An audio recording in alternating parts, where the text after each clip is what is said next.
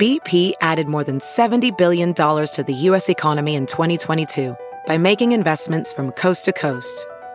Investments like building charging hubs for fleets of electric buses in California and starting up new infrastructure in the Gulf of Mexico. It's and, not or. See what doing both means for energy nationwide at bp.com/investing in America.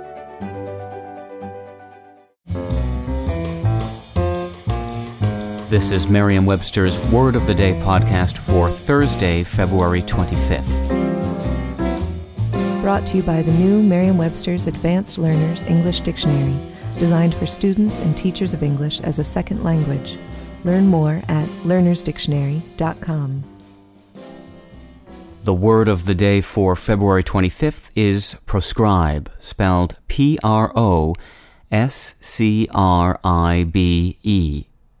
Proscribe is a verb that means outlaw, or it can also mean to condemn or forbid as harmful or unlawful. Here's the word used in a sentence. When grammarians began to proscribe ending a sentence with a preposition in the 1700s, one astute personage noted that it is an idiom which our language is strongly inclined to. Proscribe and prescribe each have a Latin-derived prefix that means before attached to the verb scribe, which is from scribere, meaning to write. Yet the two words have very distinct, often nearly opposite meanings. Why? Well, in a way, you could say it's the law.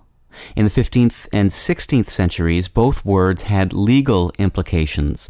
To proscribe was to publish the name of a person who had been condemned, outlawed, or banished.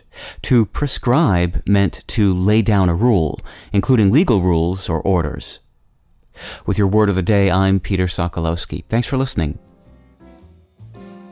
Visit the all-new learnersdictionary.com, the ultimate online home for teachers and learners of English. A free online dictionary, audio pronunciations, custom study lists, and interactive exercises are available now at learnersdictionary.com.